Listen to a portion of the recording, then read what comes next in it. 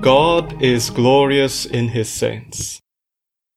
Welcome to the Christian Saints podcast. My name is Dr. Darren Ong, recording from Sepang in Malaysia. In this podcast, we explore the lives of the Christian saints from the Anglican, Roman Catholic, and Eastern Orthodox traditions. Today, we commemorate Saint Teresa of Avila, mystic, theologian, and founder of the order of this cult, Carmelites. Saint Teresa of Avila, also known as Saint Teresa of Jesus, was born as Teresa Sanchez de Cepeda in 1515 in Avila, Spain, to devout Christian parents. Even as a young child, she displayed a strong devotion to Jesus Christ. Luckily for us, Saint Teresa wrote an extensive autobiography, so we will quote from it here. This is the passage where she recounts her childhood. I had one brother, almost of my own age. It was he whom I most loved, though I had a great affection for them all, as had they for me.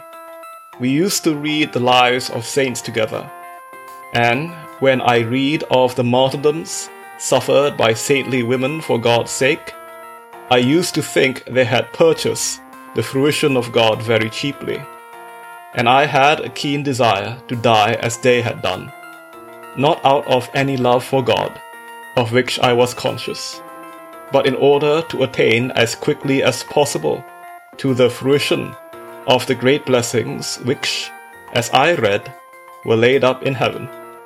I used to discuss with this brother of mine how we could become martyrs. We agreed to go off to the country of the Moors, begging our bread for the love of God, that they might behead us there, and, even at so tender an age, I believe the Lord had given us sufficient courage for this, if we could have found a way to do it. But our greatest hindrance seemed to be that we had a father and a mother. It used to cause us great astonishment when we were told that both pain and glory would last forever. We would spend long periods talking about this, and we liked to repeat again and again, forever, ever, ever. Through our frequent repetition of these words, it pleased the Lord that in my earliest years I should receive a lasting impression of the way of truth. When I saw that it was impossible for me to go to any place where they would put me to death for God's sake, we decided to become hermits, and we used to build hermitages as well as we could in an orchard which we had at home. We would make heaps of small stones, but they at once fell down again, so we found no way of accomplishing our desires. But even now it gives me a feeling of devotion to remember how early God granted me what I lost by my own fault. I gave alms as I could, which was but little. I tried to be alone when I said my prayers, and there were many such, in particular the Rosary, to which my mother had a great devotion, and this made us devoted to them too. Whenever I played with other little girls, I used to love building convents and pretending that we were nuns, and I think I wanted to be a nun, though not so much as the other things I have described. I remember that when my mother died, I was 12 years of age, or a little less. When I began to realize what I had lost, I went in my distress to an image of Our Lady, and with many tears besought her to be a mother to me. Though I did this in my simplicity, I believe it was of some avail to me. For whenever I have commended myself to this sovereign Virgin, I have been conscious of her aid, and eventually she has brought me back to herself.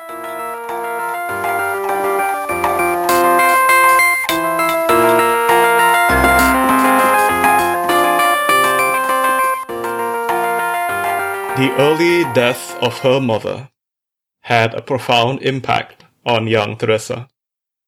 Initially, it led to a dampening of her Christian fervor. She became distracted by romance stories, reading them for hours at a time, and preoccupied herself with the vanities that young women of her age engaged in. Her father, noticing that Teresa's devotion to Christ had cooled, hoped to rectify the matter by enrolling her in a school run by Augustinian nuns. This intervention worked, and Saint Teresa returned to her former piety, eventually resolving to become a nun herself. However, at this time, she would suffer from extreme illness, but was miraculously restored back to health. This account is from Butler's Lives of the Saints. She, at length, in August 1537, lay near 4 days in a trance or lethargic coma, during which time it was expected that every moment would be her last.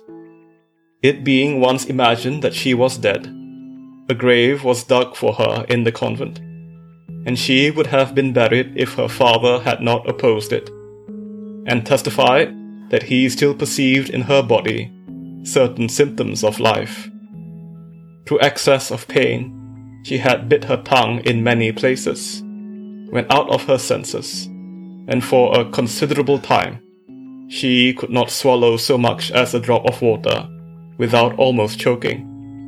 Sometimes her whole body seemed as if the bones were disjointed in every part, and her head was in extreme disorder and pain.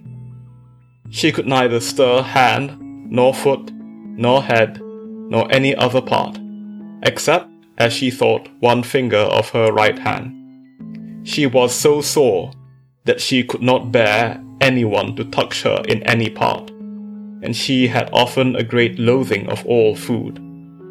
Her pains being somewhat abated, she so earnestly desired to return to her monastery that she was carried thither, though her body seemed reduced to skin and bone, and worse than dead through the pain she endured. She continued thus above 8 months, and remained a cripple near 3 years. The saint endured these sufferings with great conformity to the holy will of God, and with much alacrity and joy. Under these afflictions, she was helped by the prayer which she had then begun to use. When, in the beginning of this sickness, she was taken out of her convent, and soon after carried into the country, her devout uncle Peter put into her hands a little book of F. Osuna, called the Third Alphabet, treating on the prayer of recollection and quiet. Taking this book for her master, she applied herself to mental prayer, according to the manner prescribed in it, and was favored with the gift of tears and the prayer of quiet, in which the soul rests in the divine contemplation, so as to forget all earthly things, and sometimes, though not for a longer space than an Ave Maria at a time, she arrived at the prayer of union, in which all the powers of the soul are absorbed in God. However, for want of an experienced instructor, she made little progress, and was not able to hold any discourses in her understanding, or to meditate without a book, her mind being immediately distracted. Yet she was wonderfully delighted with this holy meditation, and received a heavenly light, in which she saw clearly the nothingness of all earthly things, looked upon the whole world as under her feet, and beneath the regard of a soul, and pitied all persons who vainly pursue its empty bubbles.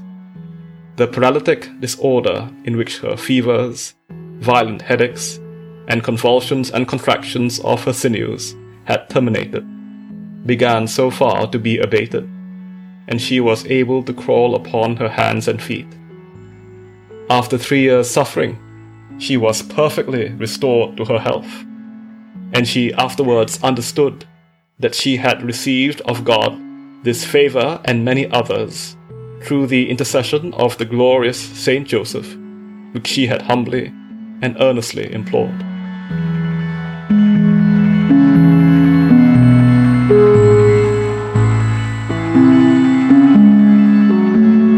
At this time, she would also start to receive the miraculous visions she would be famous for. They would come in many forms. Here is an example of one of her written accounts. Her book is filled with detailed descriptions of these visions, so I will share just one of them. While I was at prayer, I saw myself in the great field all alone, and around me there was such a multitude of all kinds of people that I was completely surrounded by them. They all seemed to have weapons in their hands for the purpose of attacking me. Some had lances, others swords, others daggers, and others very long rapiers.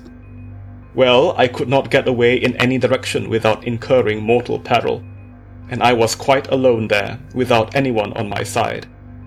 I was in great distress of spirit and had no idea what I should do, when I raised my eyes to heaven and saw Christ, not in heaven, but in the air high above me, holding out his hand to me, and encouraging me in such a way that I no longer feared all the other people, who try as they might, could do me no harm. This vision will seem meaningless, but it has since brought me the greatest profit, for the meaning was explained to me, and soon afterwards I found myself attacked in almost exactly that way, whereupon I realized that the vision was a picture of the world, the whole of which seems to take up arms in an offensive against the poor soul, leaving out of account those who are not great servants of the Lord, and honors and possessions and pleasures and other things of that kind.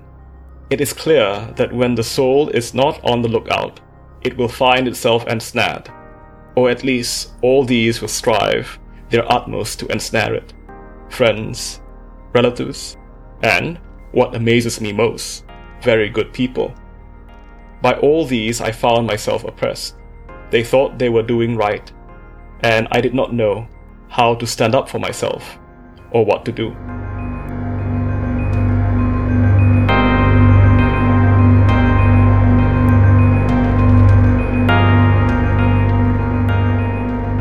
She would also experience raptures, where she would levitate in the air. This was a source of embarrassment for her, and sometimes she even had to call for her fellow nuns to sit on her and hold her down. Here is her account of one of these raptures in her book. I can testify that after a rapture, my body often seemed as light as if all weight had left it. Sometimes this was so noticeable that I could hardly tell when my feet were touching the ground. For while the rapture lasts, the body often remains as if dead and unable of itself to do anything. It continues all the time, as it was when the rapture came upon it, in a sitting position, for example, or with the hands open or shut. The subject rarely loses consciousness. I have sometimes lost it altogether, but only seldom, and for but a short time. As a rule, the consciousness is disturbed, and though incapable of action with respect to outward things, the subject can still hear and understand, but only dimly, though from a long way off. I do not say that he can hear and understand when the rapture is at its highest point. By highest point, I mean when the faculties are lost through being closely united with God. At that point, in my opinion, he will neither see, nor hear, nor perceive. But as I said in describing the preceding prayer of union, this complete transformation of the soul in God lasts but a short time. And it is only while it lasts that none of the soul's faculties is able to perceive or know what is taking place. We cannot be meant to understand it while we are on earth.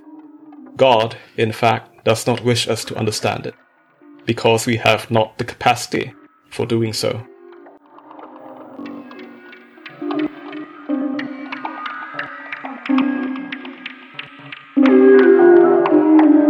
Saint Teresa was concerned about the laxity of the monastic order to which she belonged. She is celebrated for being a reformer of the Carmelite order bringing back a greater rigor to their life, their prayer, and their devotion. And in this work, she was supported by Saint John of the Cross. She founded many men's and women's monasteries for her reformed order. Those who followed her reforms are known today as the Discalced or Barefoot Carmelites. However, in pursuing these reforms, she attracted opposition. We read again from Butler as he goes through Teresa of Avila's reforms. Saint Teresa, burning with a desire to promote with her whole strength the greater gratification of her own soul and that of others, and of laboring to secure by the most perfect penance her eternal salvation, concerted a project of establishing a reform in her order. The rule which had been drawn up by Albert, Patriarch of Jerusalem, was very austere. But in process of time, several relaxations were introduced, and a mitigation of this order was approved by a bull of Pope Eugenius IV in 1431. In the convent of the Incarnation at Avila, in which the saint lived, other relaxations were tolerated, especially that of admitting too frequent visits of secular friends at the grate in the parlor or speak house. Saint Teresa one day, expressing a great desire of living according to the original institute of the order, her niece Mary d'Ocampo, then a pensioner in that house, offered 1,000 ducats to found a house for such a design, and a secular widow, Lady Guiomar de Ulloa, zealously encouraged the design, which was approved by Saint Peter of Alcantara, Saint Louis Bertrand, and the Bishop of Avila, and the saint was commanded by Christ in several visions and revelations which she recounts, to undertake the same, with assured promises of success and his divine protection. The Lady Guiomar procured the license and approbation of Father Angelo de Salazar, provincial of the Carmelites in those parts. No sooner had the project taken wind, but he was obliged by the clamours which were raised against it to recall his license, and a furious storm fell upon the saint. Through the violent opposition which was made by all her fellow nuns, the nobility, the magistrates, and the people, she suffered the most outrageous calumnies with perfect calmness of mind and silence, contenting herself with earnestly recommending to God his own work.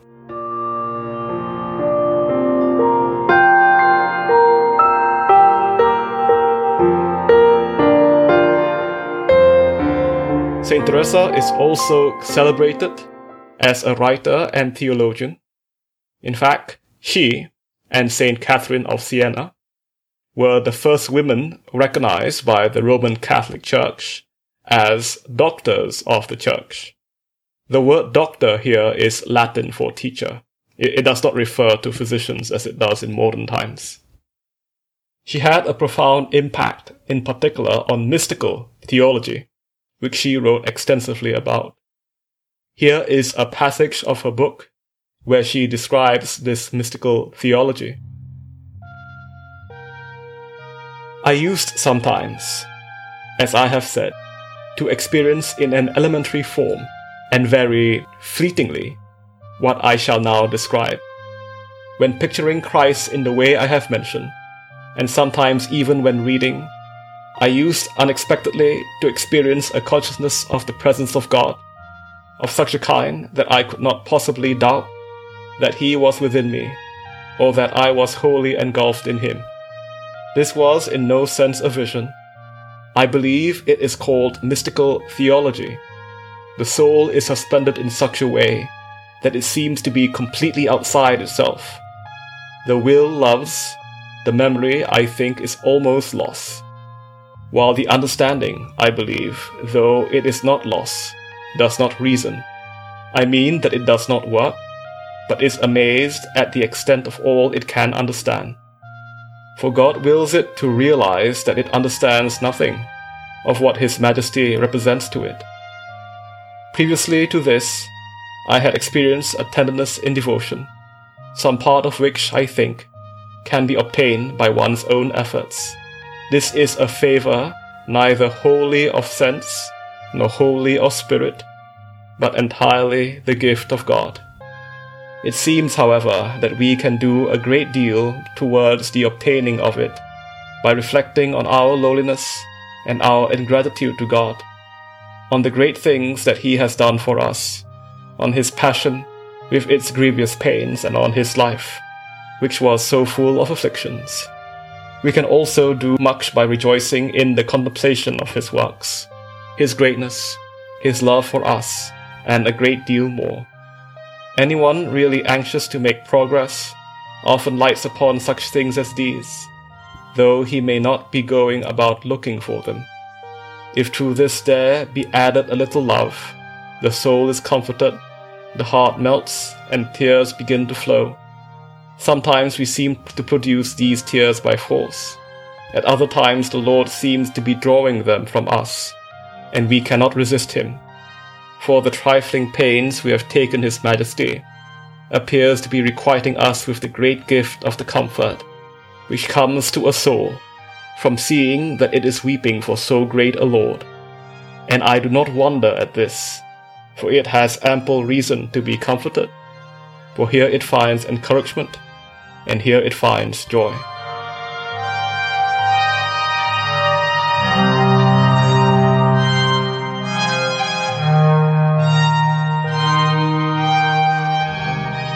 Saint Teresa's writings on prayer have also been very popular. Famously, she described 4 degrees of prayer that a Christian can pursue in becoming closer to Jesus. We read here a brief reflection on these 4 degrees of prayer by the theologian Beverly Lanzetta. In the Book of My Life, Teresa describes 4 degrees of prayer, from earlier to advanced stages. Beginners on the path she likens to persons trying to cultivate a garden in very barren soil, full of weeds. God assists beginners by pulling up the weeds and planting good seeds, but these seeds now have to be watered. The way in which the garden is watered becomes a creative metaphor for the progress the soul makes in giving over its will and resting in God. Beginners in prayer are unaware of how God is always within them, Teresa contends.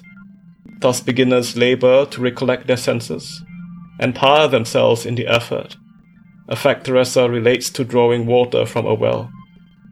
The tedious work of often letting the pail down into the well and pulling it back up, she writes, makes them want to abandon everything. Fetching water from the well corresponds to the rational work of the intellect, which desires to understand and thus struggles with watering the soul. The movement from effort and self-will to rest and receptivity constitutes the maturing of the practice of prayer and the soul's journey from natural to supernatural states of consciousness. Teresa names the 2nd degree of prayer the prayer of quiet. Here, watering the garden of the soul takes place by means of turning the crank of a water wheel and by aqueducts. More water is obtained with less labor. Communion with God takes place in the depths of the soul, when the intellect is stilled and the spark of divinity at its center is enkindled by love and desire. The ease with which water now flows brings all the flowers to bud, and the soul sees very clearly. Drawing closer to its divine source, the garden of the soul is now irrigated with water flowing from a river or spring. This 3rd degree of prayer requires very little effort, as God so desires to help the gardener here, that He Himself becomes, practically, the gardener and the one who does everything. The soul desires an intense freedom, and its virtues and good deeds are stronger than in the prayer of quiet. The flowers of the garden are in full bloom, offering life-giving fragrance. Yet this 3rd degree of prayer does not culminate in further stillness or inactivity, but joins both the active and contemplative life together. Teresa claims that the person is able to conduct works of charity and business affairs, while at the same time that the best part of the soul is elsewhere. The prayer of union, or fourth degree of prayer, is compared to water falling from heaven. Nothing can be done to bring the life-giving waters of rain. Its blessing is simply received. The gardener is now joined with heavenly love and experiences intimate communion with God and the greatest tenderness in the soul. The gift of the prayer of union softens the soul by living in great detachment from self-interest and begins to be of benefit to its neighbors almost without knowing it or doing anything of itself. Inseparable from its divine source, the center of the soul is one with God, and the eyes of the soul are open to the vanity of the world.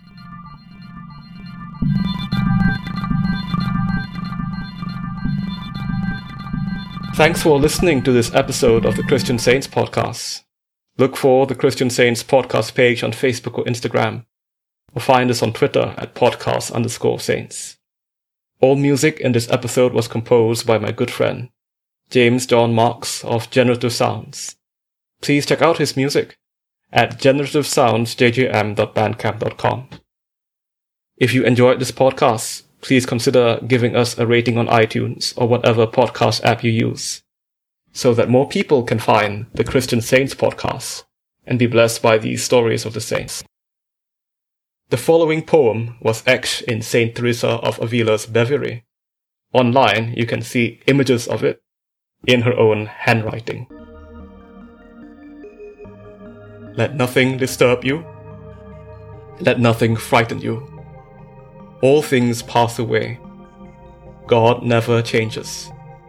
Patience obtains all things.